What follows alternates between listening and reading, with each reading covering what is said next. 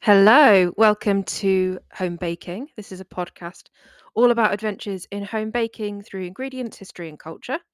So, today is the first episode in our Bake the World series, and kind of accidentally made a coronation episode, which was not my intention, funnily enough.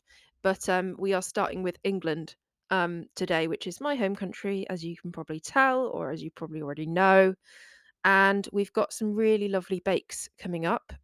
With I can tell already that with all of these Bake the Worlds, it's going to be difficult to choose just a few recipes because every country has such rich food history. But we're going to be talking today about the history of British curry houses.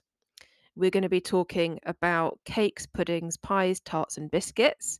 What is the difference? We will also be talking about a brown sugar Victoria sandwich or sponge. We're going to be talking about Eccles cakes, which are a kind of spiced dried fruit puff pastry type of affair. Delicious. I love them. Best served with cheese. We're going to be talking about a cherry Bakewell slice. So this is an almond and cherry um, kind of like delicious pastry thing.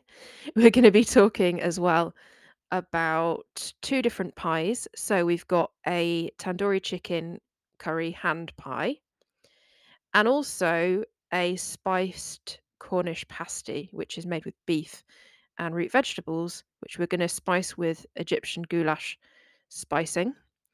So there's loads to talk about, as you can tell. Let's get started.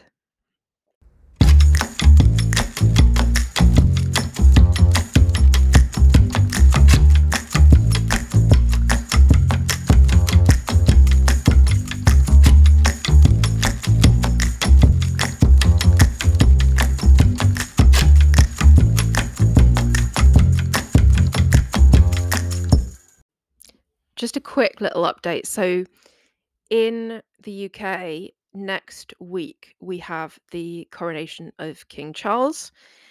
Um, we do get an extra day of holiday, which I'm very glad about. A lot of workers, including myself. And what I'm not so thrilled about is that because I live in London, it's going to be difficult to travel into central London, especially. I'm hoping to meet my friend and go out for lunch at a Pakistani restaurant in East London. Hopefully, we'll be able to get there without too much trouble. I am also, I mean, it's already kind of started, but like, I just get sort of fed up with how the news gets overtaken with stuff about the monarchy, which I don't really regard as real news. Like, I don't really want to turn this into a sort of politics podcast by any means. This is all about baking, but I don't know. It's just I live in a poor area, and I've had one or two listeners say like, "Am I looking forward to the coronation?" And no, I'm not, because when I look around my area, I see a lot of underfunding of things, a lot of under-resourced communities and organizations. Street homelessness is worse than it's ever been in the last 20 years. Um, it's just there's a lot of issues, and much as I don't think they're caused by the monarchy, the coronation is costing hundreds of millions of pounds, which I just think could be a lot better spent. Um, Now, we do have a constitutional monarchy, they're not particularly powerful, but my thing is always why, if they're not powerful, why do we have them? Like, if they were powerful enough to um, kind of create stability, then that wouldn't be democratic. So either they are important and therefore, like, that's incredibly undemocratic, that's not a modern democracy, or they aren't very important, and thus why are we spending millions and millions and millions, billions of pounds on them when they already have billions of private wealth? It just makes absolutely zero sense. The amount of land they own as well is obscene. So, and I think there's just a lot that goes unsaid in this country, um, around how they got their wealth in the first place. A lot of it was on the backs of enslaved Africans. Um, a lot of it is on the backs of working class people in this country and around the world. Um, on the backs of India and indentured servants, or indentured, what's the word? Workers, basically. Um, so it, and that doesn't just go for the royal family; it goes for the whole ruling class and the upper class in this country. So it's not just them, and they can't help the family they were born into, etc., etc. But why we should be sort of celebrating them, putting them on a pedestal above any other family is, to me, is bizarre. So, and there's a lot of countries that have uh, kind of parted ways with their monarchy, so to speak. And I just think we shouldn't have one. So that's my opinion if you want to know it. But let's not talk about that anymore because, yeah, but there's just a lot of like fuss, a lot of, it's a good way to sell things as well in this country. Like, I saw a Victoria sponge cake being called a Charles cake. I was like, no, it's not. Um, and there's just a lot of like bunting, which is the little flags that you put up. There's a lot of just all sorts of like crapola really being flogged for the coronation. So, it's I'm kind of dreading it. It tends to be a bit of a festival of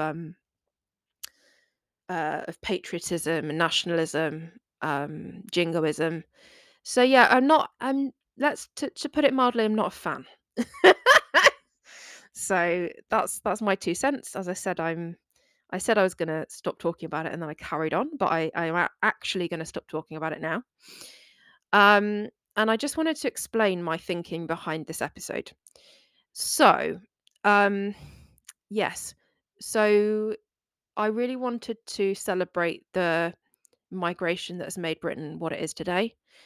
Um, that has a very complex history, our migration, because a lot of it is connected to the British Empire. So, for example, after the Second World War, lots of people from the Caribbean, for example, were like encouraged to move to Britain, um, because it would boost our economy to have a bigger workforce. But when they got here, they experienced incredible race levels of racism. Um, like it wasn't that long ago that black people and brown people were like routinely beaten up in Britain. Um, I've I've gone to exhibitions about it. I've read about it, and so beating up Asian people in the 70s was really common. Um, the Notting Hill Carnival actually came uh, became what it is because of it was a reaction to the racism that Black Caribbean people were facing here. So, and a lot of Black Caribbean people at the time lived in Notting Hill, and some still do. But it's now a really, really expensive area for most people. So it does have a complex history, right? And like I think most people are not as against the monarchy as I am. I do have quite kind of left wing views compared to the majority of people here, and that includes people from migrant backgrounds. But yeah, it's a complex history, but I do love to sort of celebrate the way that migrants have impacted the culture here. Um, so in terms of curry houses, so we have kind of, and this is true of lots of migrant communities that when they move to a country, like the food maybe changes. Maybe it's difficult to get hold of certain ingredients. Maybe you're catering to different tastes. Maybe you try new things and incorporate them into how you cook. And I think that's all to be celebrated, and it makes food cultures interesting, distinct, and it's not something that you can avoid either. I think it's just part of being a human being in the world. Now, curry houses in this country are mainly Bangladeshi, and in fact, predominantly from the Sylheti region. It's Bangladesh is a really big country, very populous, and so that's why it's not really that surprising that you could have quite a lot of migrants all from the same region. So where I work, most people who are Bangladeshi background are Sylheti. So one of my colleagues speaks Sylheti, for example. Although I found out that most people also speak standard Bangla. So if she meets somebody from a different part of Bangladesh, they can generally communicate. Um, Also, there's a sort of a large minority of curry houses are Pakistani, and those Pakistani curry houses, as were quite innovative in creating the sort of famous Balti dishes. Um, Both types of curry house are very innovative, I have to say. Um, but yeah, it's a really rich culture, goes back decades, and people in the Indian subcontinent have lived in Britain for hundreds of years. But I guess the majority of migration and the springing up of these curry houses is kind of from the mid 20th century onwards. Um, and they've invented numerous different new types of curry, which are kind of, I guess, fusion dishes in a way. So we have chicken tikka masala, which in the 90s, according to the Foreign Secretary at the time, Robin Cook, was a true national dish, which has its kind of roots or is related to butter chicken. It's rich, mild, smoky, and orange. Um, and it sort of essentially is chicken that's grilled at a high heat or cooked in a tandoor at a high heat, and then you serve it with the sauce. Um, so it's nice big chunks of chicken. There's also korma, which is a British South Asian invention, which is a curry with a mild sauce containing coconut. I mentioned Balti earlier, and that's actually comes from the dish that it's cooked in and the method of cooking. So you'd have, in order to try and speed up restaurant service, you wouldn't necessarily do things the full traditional way. You might have base sauces which give loads of flavor, and then you would finish the dish off in a different pan using some of the base sauce, maybe some extra spicing, for example. And the Balti allows you to cook hot and fast to get the dishes out, and it was served in the actual dishes that it was cooked in to keep it hot as well. And that originates, as I said, in Pakistani curry houses in Birmingham. So yeah, going for a curry or going for an Indian are integral, important parts of British culture, and there are curry houses in pretty much every town. Now, how did I come up with this idea to put curry in a pie? Well, it isn't my original invention.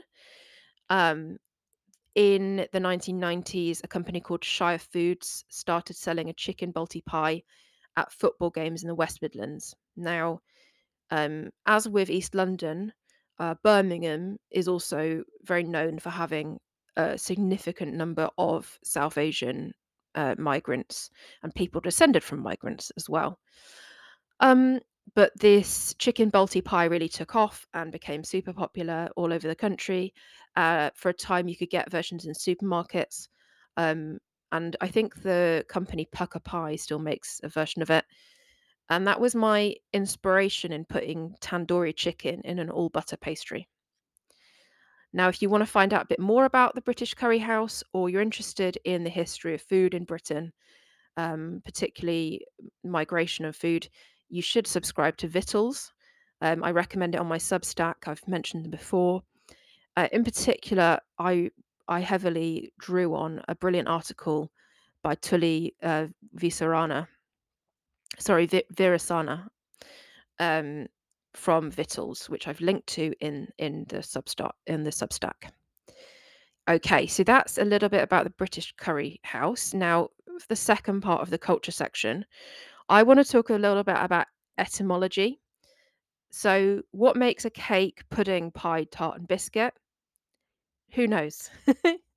And this is country to country as well. A Boston cream pie is a cake, isn't it?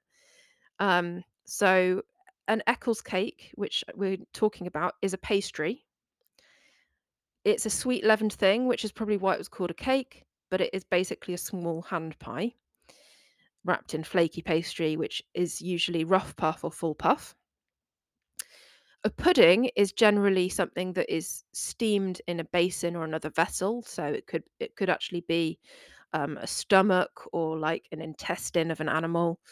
That's how traditional haggis is made, in a stomach, and then the meat and the oats and vegetables, etc., and spices all steam inside of that. But sometimes things that aren't made like that are also called puddings. So a Bakewell pudding is a tart, but it's made with puff pastry. It's an open pie, not a pudding in any traditional sense. Um, so when is a pie a pie? When is a tart a tart? I generally think of a tart as being an open pie.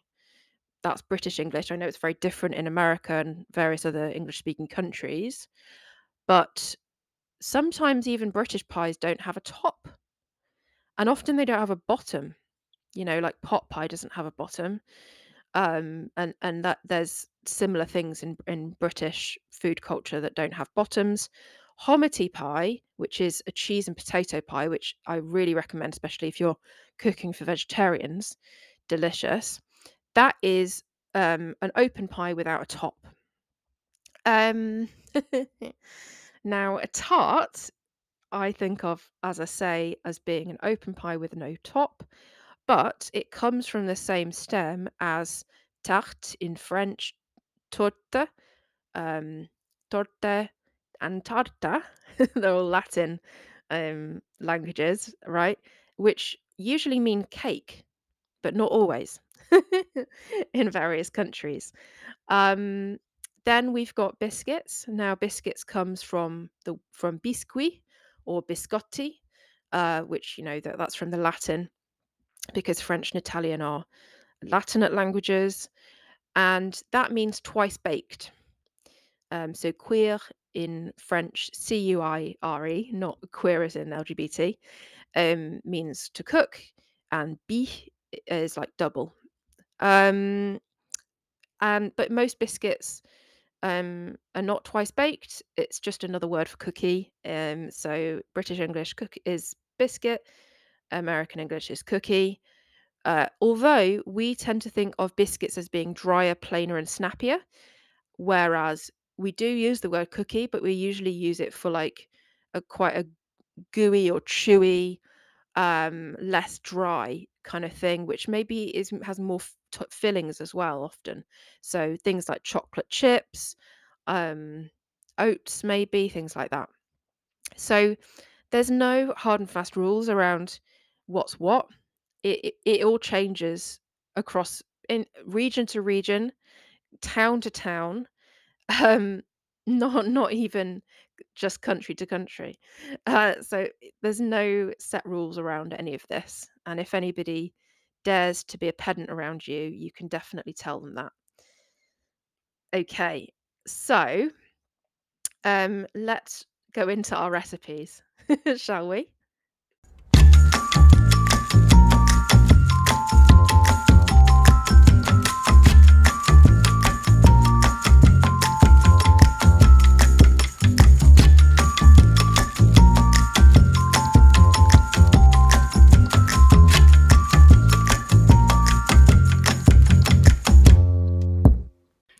So our first little recipe that we're going to talk about is Claire Patak's brown sugar Victoria sandwich. This recipe is available via the Guardian website, and it's a very, very simple cake. It's essentially an equal weights cake, slightly less egg by weight than everything else, but it's like 250 grams of flour, 250 grams of brown sugar, um, 250 grams of butter, and then 4 eggs. And you bake that into you use the creaming method. um you bake it moderate oven, or low oven actually, sorry, which really helps get a nice even rise, I found. in 20 centimeter cake tins. It makes a very nice, large 20 centimeter cake with 2 layers. And then you spread jam. I would recommend on the both sides of the inside of the sandwich if you can manage that, because then you've got a nice bite with cake, jam, and cream every time. Um, and it's just a very simple twist on the classic, which usually uses white sugar. It just makes it taste a bit more caramelly. I think it's really well balanced because the cream is unsweetened, because the cake and the jam are both very sweet. And in terms of your jam choice, I think the most common jam that we use is probably strawberry for this, but you can use any jam, no problem at all. You could use blackberry, blackcurrant, raspberry. Uh, literally, I wouldn't use apricot maybe because that's a bit mild. But yeah, I used plum, I think, this time, which I love because it's got a bit more acidity than a lot of jams. Um, and if you want to just go traditional, you can just use the same recipe, but just use white sugar. That is literally it. And my one other word of caution is don't over whip your cream because that's what I did. You can't see it in the slice picture, but you can see it in the whole cake picture a little bit. But this was very, very delicious. Went down very, very well at Gemma's work. And so I recommend it. Now, just one extra thing that I wanted to say is that Victoria Sponge and British baking in general is not meant to be fancy.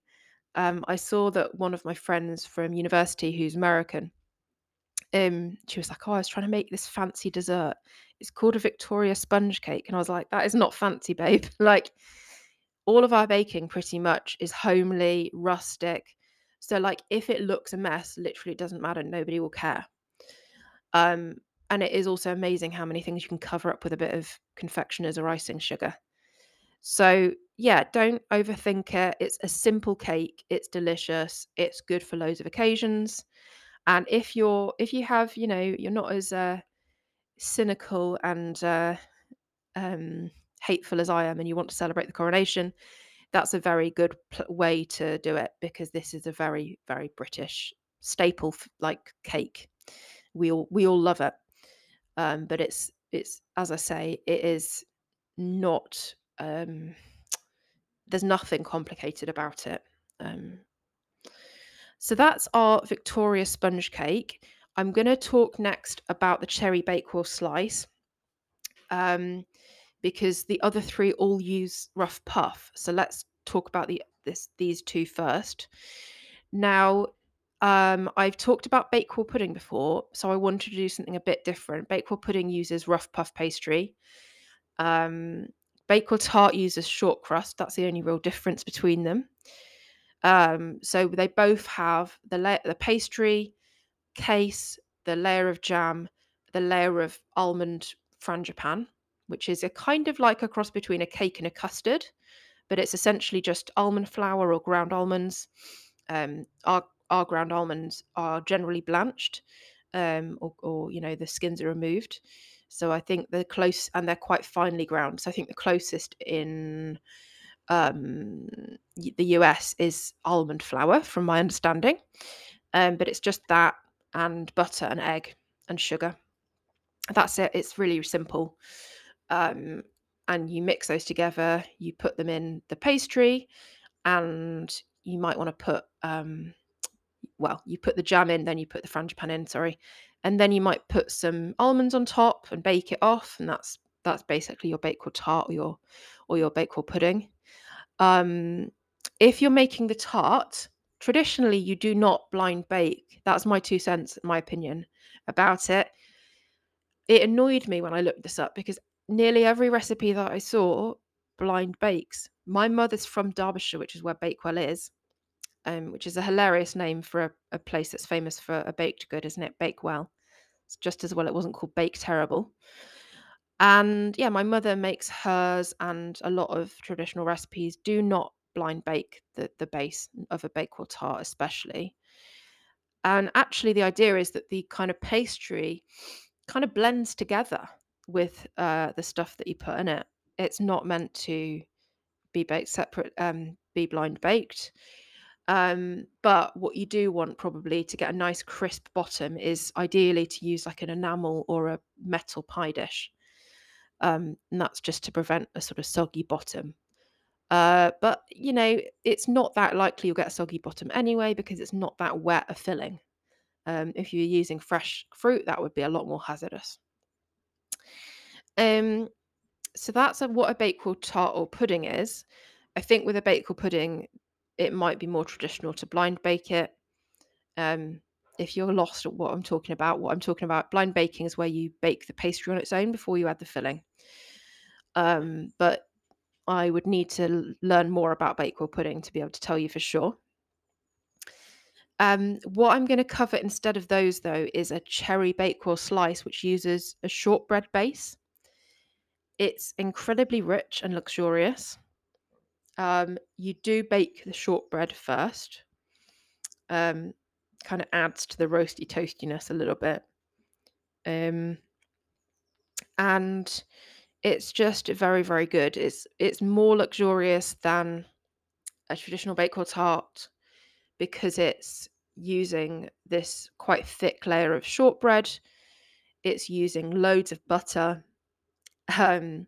It's quite sweet, but I did really like it in fairly small slices. And you can also, you don't have to do it in a tart tin. You can just use a rectangular tin. I've also given instructions for using a round tin, but mine did take a lot longer, so I would recommend the rectangular tin that she uses, which is a 7 by 12 inch or 18 by 30 centimeter one. So you just rub in your butter and flour for your shortbread. You pat that down. You stir in the icing sugar and salt. You pat that down to create an even layer. You could use a spatula or a spoon to improve the evenness. You then bake that for 20 minutes, quite a high temperature, so preheated oven at 190°C, 375 Fahrenheit. Then you reduce the oven down to moderate, so like 350 Fahrenheit, 180°C. Cool the base for 10 minutes, and then you spread over your jam layer. I needed more jam than she said because I didn't, partly because my jam was quite chunky and I didn't like blend it. So you just want enough jam for a nice layer. You don't want a big thick layer.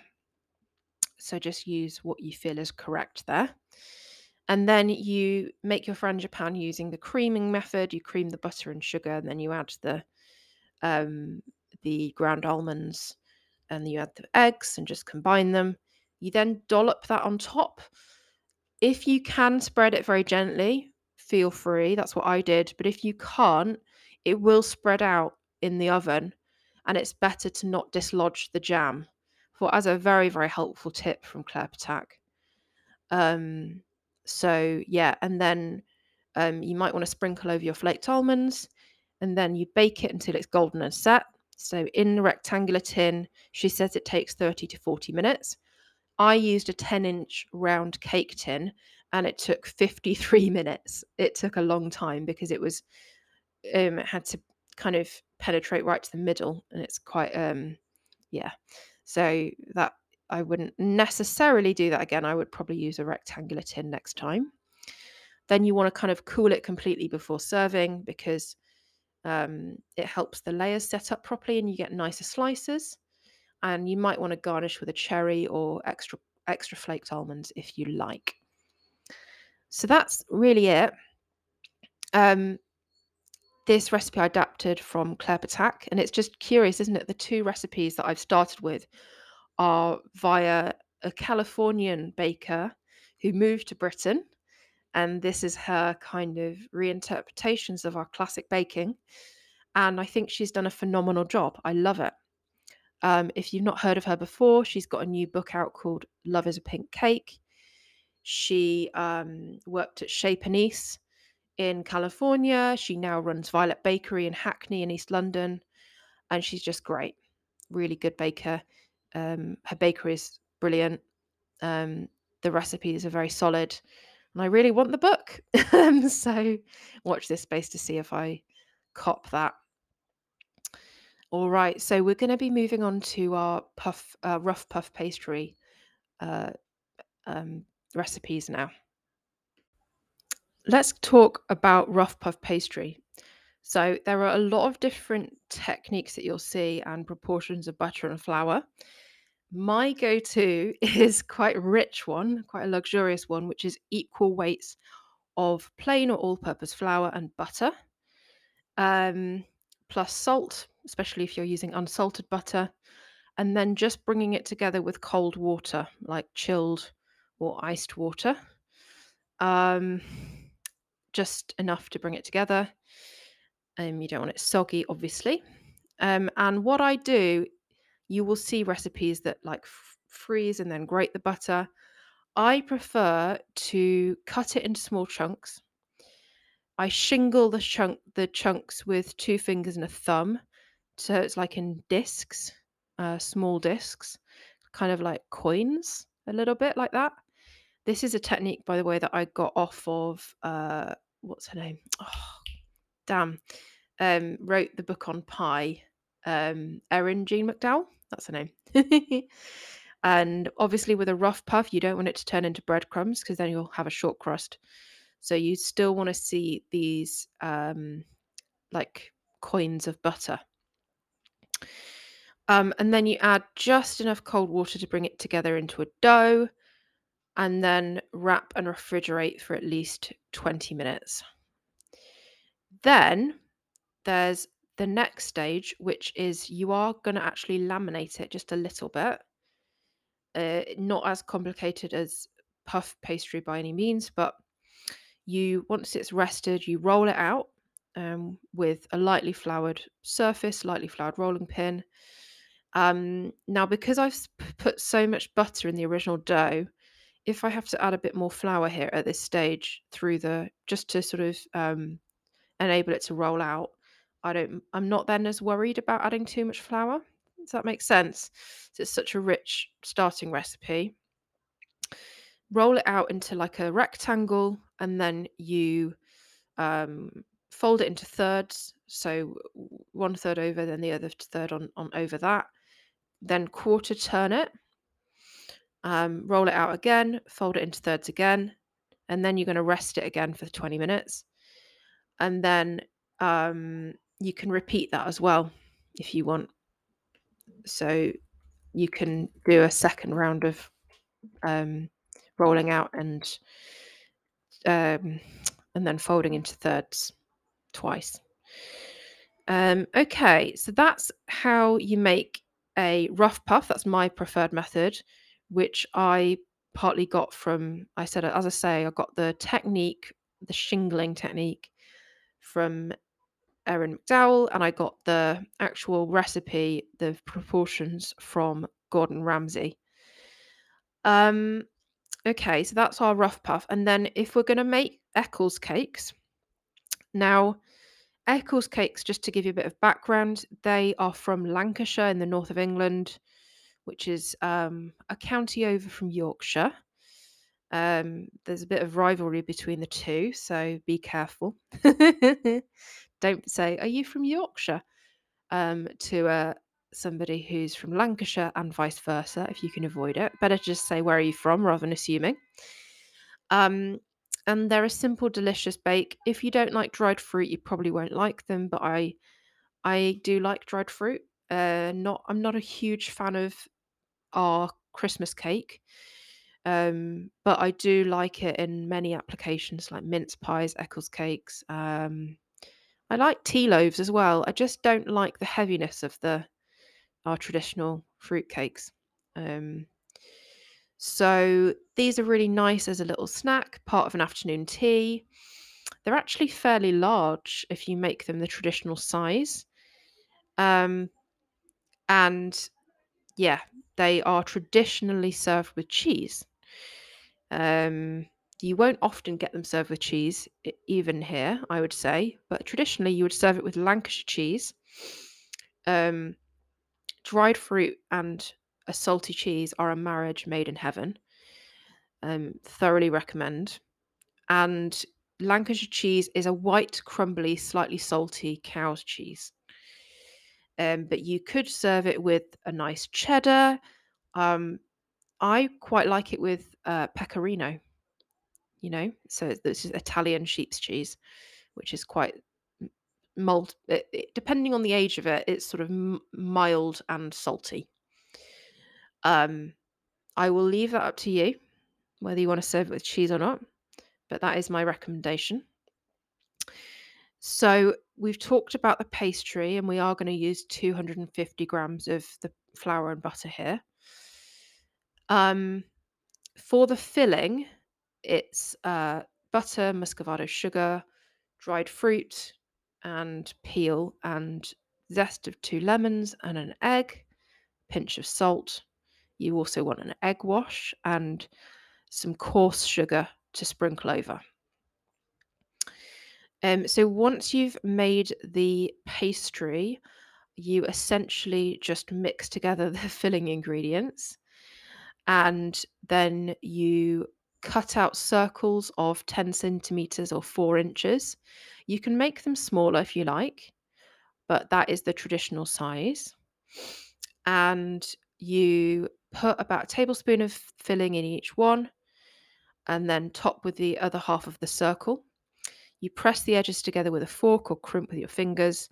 Then you turn them over so the crimped side is on the bottom. You don't want to see that side in this particular bake. Don't know why. And then you egg wash them, sprinkle sugar over them. You slash 3 holes in them, like three slashes basically, in the top of each one. If you when you've got if so say you've got leftover pastry, this is for all rough puff. What you don't want to do is just roll it up, like ball it up. What you want to do is you take all your scraps and you layer them on top of each other, and then you roll it out, and that will stop it becoming a short crust consistency, and it'll keep it as a laminated dough. And then you will bake those for 20 to 25 minutes at 200 C or 400 Fahrenheit, turning around in the middle of the bake if your oven, like mine, doesn't cook evenly. And they just get really nice and golden brown. So that is our Eccles cakes. And now we're going to talk about curried pies. Okay, we're talking now about tandoori chicken curry hand pies. And just before we get started, the reason I've talked about the sort of history of the British curry house, and I think that British food has a reputation, not wholly unfairly, of being a bit bland. So that's something that I wanted to change and not make something too bland. And this is really, really delicious. It's a curry recipe from Chetna McCann, and then the pastry recipe that we used before. And this makes enough for curry the night before for about 4 people, and then also to make 4 quite large hand pies. And then I would serve that curry with naan or rice. It's a really lovely fluffy basmati rice is really, really good with it. Yeah, and then the pies I might serve that with a yogurt sauce, a raita, a bit of salad on the side. But I kind of liked having the curry on day one, just with some rice and stuff, and then it meant that the filling could totally cool down, and then I could put it in the pie on day 2, and we had that for dinner on day 2. That's what I would kind of recommend, is doing it like that, because it does make enough curry for about 8 portions, I would say. So yeah, and it's super, super, super, super delicious. All right, so you make a marinade with grated garlic, grated ginger, chicken thighs. I've used boneless for ease, whereas the Chetna McCann's original recipe, she uses bone in, I think. It also reduces the cooking time as well if you use boneless. And I used um, tandoori masala, which is a spice blend. It's quite easy for me to find this.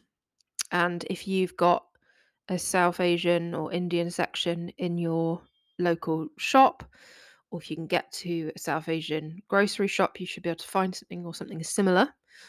If not, I've put in a link to a spice blend that you could use instead. And you also want yogurt and salt. And then you marinate the chicken thighs. You could do that, the day before. That would make it even better, probably. Um, or at least half an hour you want them to marinate in that. And then for your curry, there's finely sliced onions, potatoes, which are also sliced. There's red chilies, garlic cloves, more tandoori masala spice mix, tomato puree, coriander leaves, which is to finish it off, and a bit of hot water.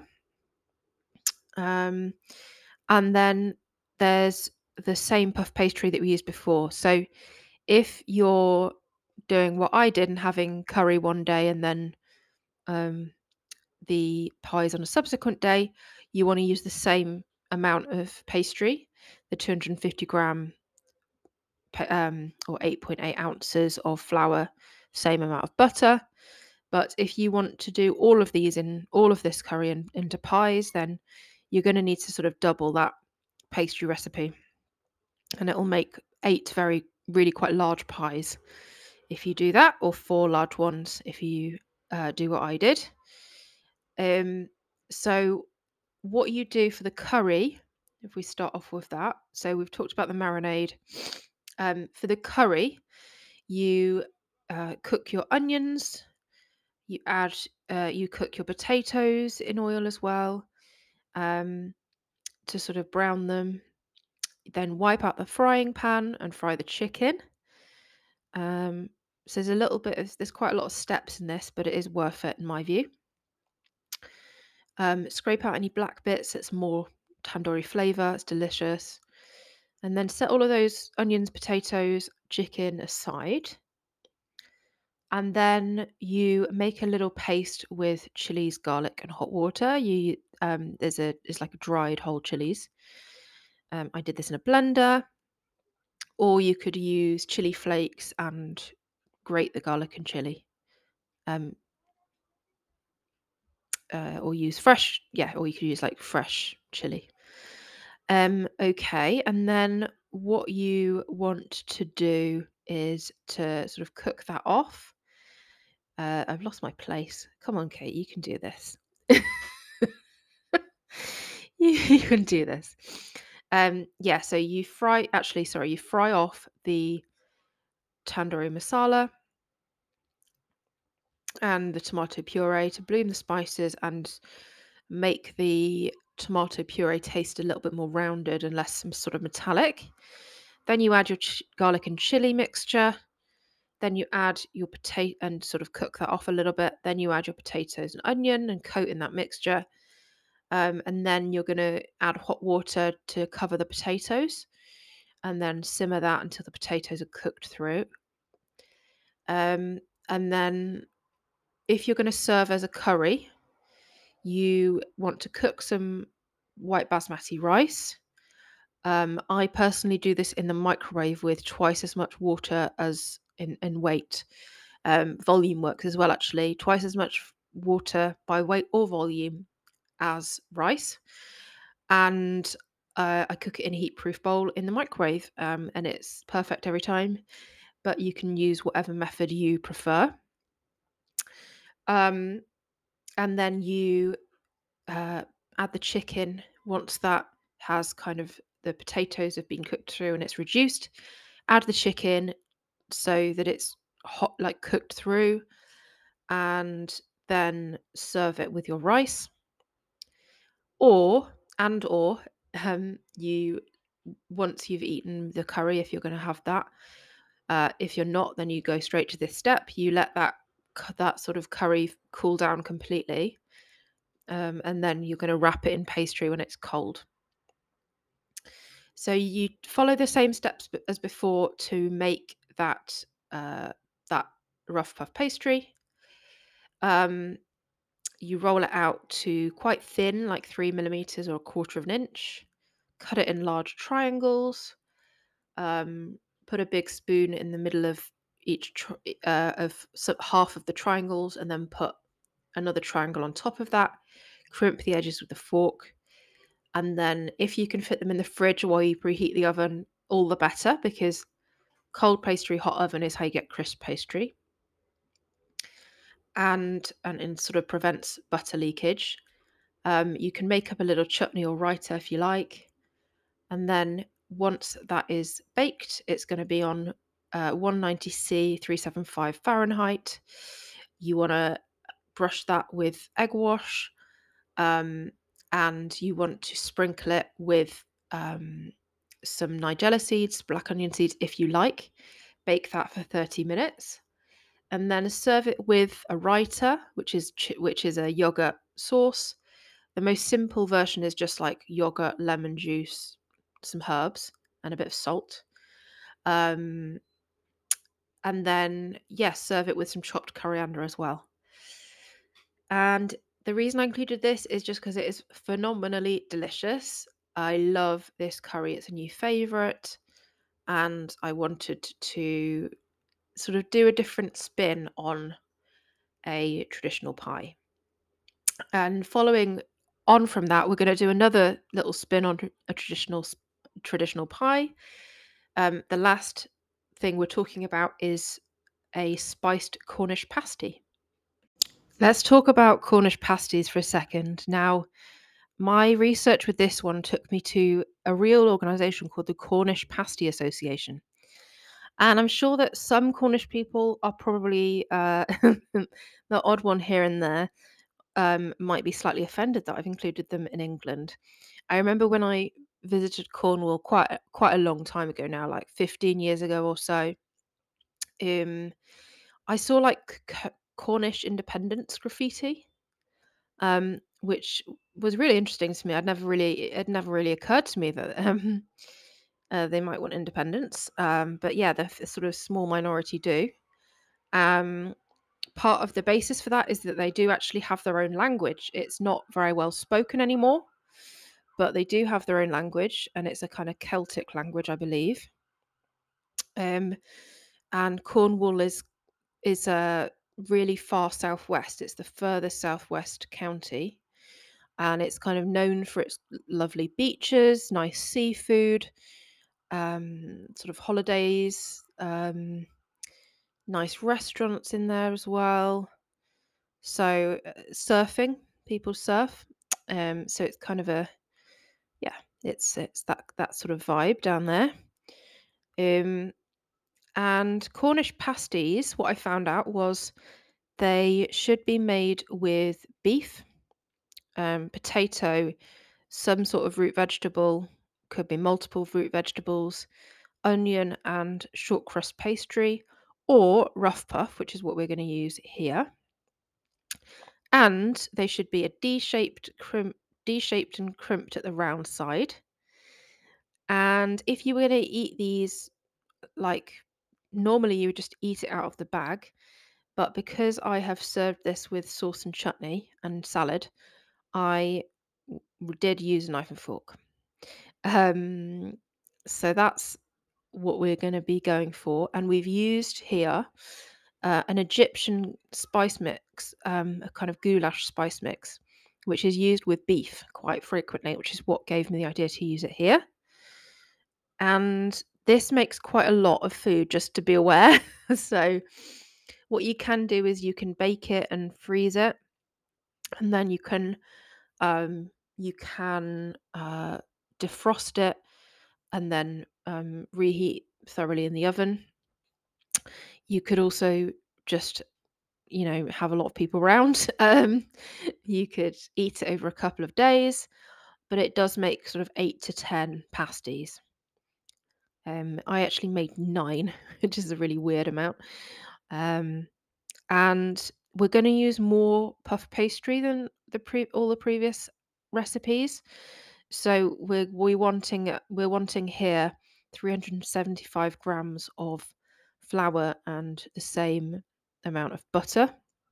and a heaped teaspoon of salt, or a lot less if you use salted butter, and an egg wash for an egg for egg washing. And then the filling is beef skirt or chuck or something similar to that, potato, and also some sort of root vegetable. I actually used parsnip, but you could use swede or turnip or rutabaga, which they're it's very confusing. Turnip is a different vegetable in England, but turnip is actually what in Scotland, turnip is what English people call swede. If you see what I mean, which is also called rutabaga in some countries. And then, or you could use parsnip like me, or you could use like celeriac, which is or celery root, whichever you prefer. All of that stuff is going to need to be cut into 1/4 inch or 1/2 centimeter dice. And then you also want olive oil, salt, pepper, and then allspice, coriander, cinnamon, and ginger for your spice blend. And then to serve, I think because of the root veg and the spicing and the beef, it's nice to serve it with something a bit fruity. So I had it with mango chutney, but you could also have piccalilli or maybe an Italian mostarda, something along that kind of line. You don't want it to be too strong because it'll overwhelm the flavor, but a sort of nice fruity bounce. Mostarda, if you've not heard of it, it's an Italian kind of pickle or like chutney type thing where they use some mustard in the making of it, and it's you can get it in all sorts of different fruits. You can get like apple mostarda, I don't know, fennel mostarda, probably all sorts of different things. And then I also served it with a nice hot sauce. So you want something that's got a bit of sharpness to it as well as a bit of heat for that. And I also had it with a dressed green salad. And actually, here I used a honey and Dijon mustard dressing, which was lovely. So it was just honey, Dijon mustard, oil, and sherry vinegar I used. And as always with a dressing, you have twice the amount of oil to the amount of vinegar or acid, um, depending on how strong that acid is as well. And then the honey, I just did a squeeze, and I did like a teaspoon of Dijon mustard. And I just make enough to use pretty much straight away is what I tend to do. And I just shake it in a jar, and then because of the honey and Dijon, they're both emulsifiers. So it helps like emulsify it into one even kind of dressing. Whereas simple kind of lemon and olive oil dressing won't really emulsify. So you just have to sort of shake it really well or whisk it really well before you pour it on. Okay, so we're going to follow the same process to make the rough puff. And then what we're going to do here is we're going to make our filling. I've simplified this from things I saw online. So I fried the onion in olive oil with salt and spices until it was sort of translucent, golden kind of place. And then I added the diced root veg, coated it in the onion and spices, added a little bit more oil because it needed it. But you can do that or not depending on what you think it needs, because you don't want it to be sort of dry and burn. Because then you're going to place a lid on the pan to sort of steam fry that veg until it's just fork soft. So I thought this is a much better way of doing it rather than having two different pans. And then you want to let those vegetables cool, and then you mix the vegetables and beef together. The beef is going to still be raw because it's just going to cook when it's baking. You don't need to pre-cook it because I feel like if you do, it will be very dry and overcooked. All right. So just to sort of finish off, to assemble and cook this, you want to preheat your oven to 200 C or 400 Fahrenheit. Roll out your pastry to a few millimeters thick, or 1/8 of an inch or so.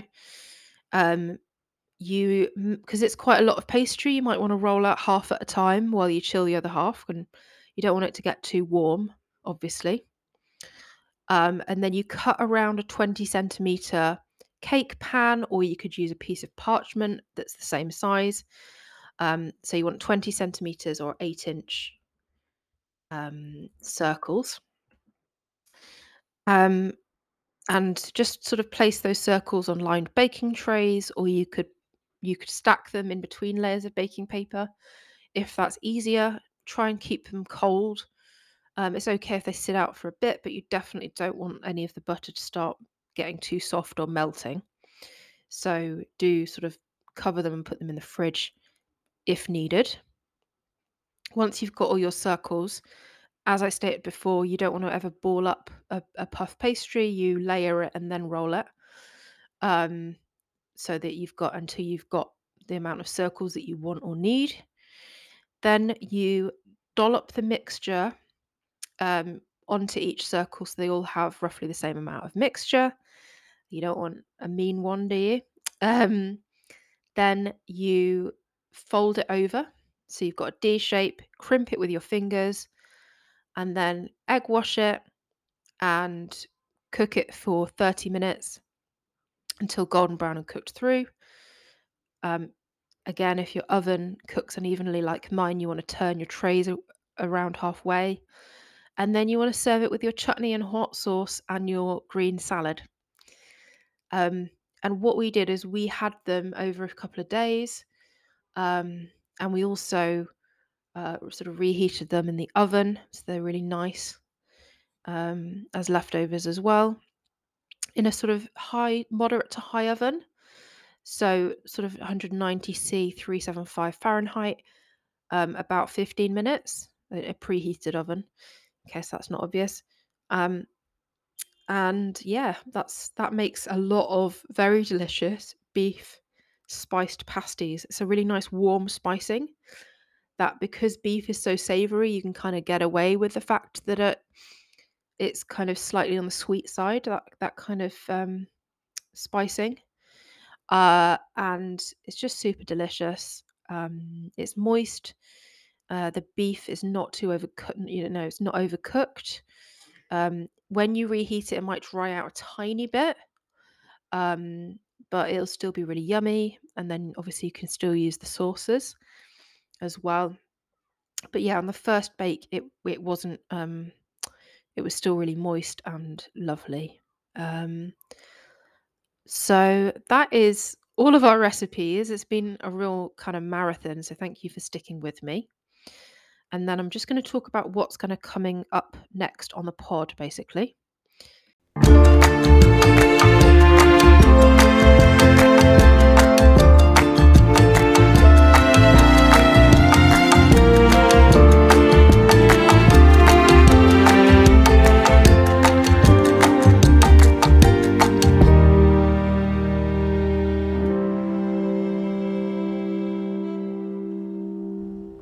Right, so our next episode is going to be about using breakfast cereals in baking.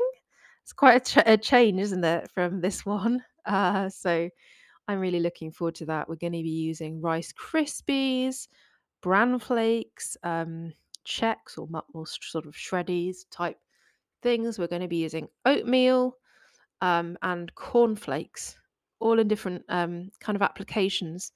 Basically, all kind of either cookies or bars, biscuits or bars. So I'm really looking forward to that. Bit of a change of pace. And then after that, we will probably be having an episode on Portuguese baking. And then just in the sort of longer term, we're going to have one at some point soon on Syrian baking. We're going to have one soon on ube. We're going to have one soon on donuts. So I will let you know what order those are going to be coming up in. So yeah, I really look forward to talking to you next time in 2 weeks, all about breakfast cereals in cookies and bars. All right. Well, I hope that you are well. Take care. If you want to get in touch, it's flourbuttereggssugar@gmail.com. Please sign up to our Substack because then you're gonna have the proper written recipes, all the quantities and everything. It's homebaking.substack.com. That is also our website, so you can also check there for the recipes if you're not signed up or you don't want to look at your emails for some reason. You can just go to the website. And I think that's it. So, yeah, I look forward to speaking to you soon. Feel free to drop me an email anytime. I love hearing from people. Um, all right. Bye.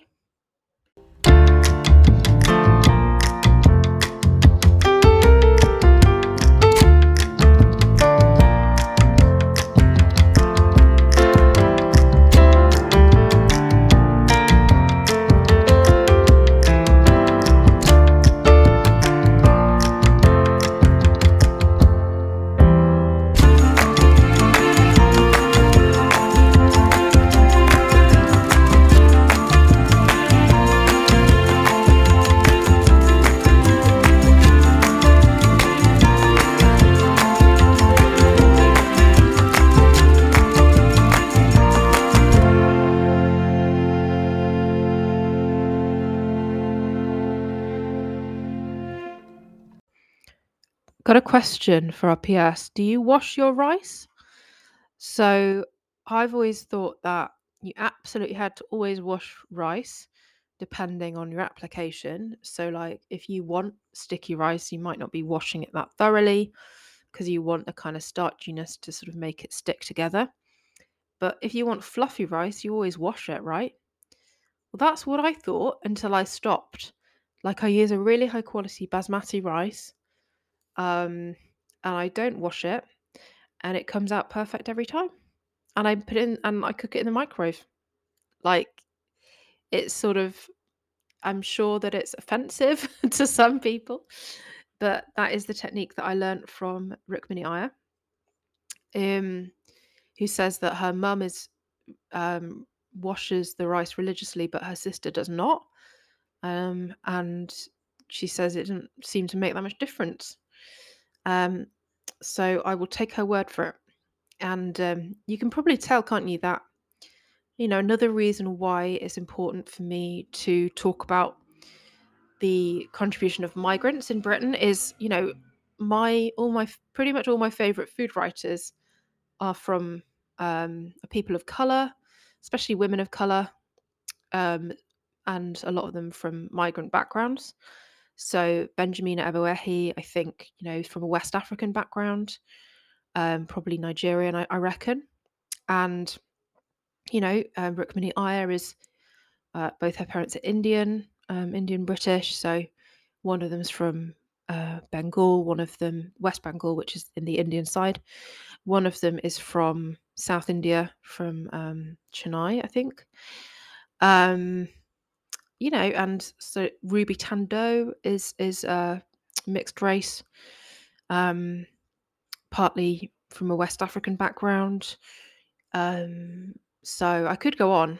Gurdeep Loyal is from a Punjabi Indian background. So a lot of my favorite food writers are, people of color or from migrant backgrounds, most of them women. So it's really important to me to kind of show that this is actually a very this country isn't kind of white people sipping tea and watching Jane Austen. There is some of that for sure, but that's not all that we are about. And I love it for that reason. Especially living in London, you get so much richness in its culture. Right, so I'm going to exit my high horse now. I'm going to step off, and see you soon. Bye bye.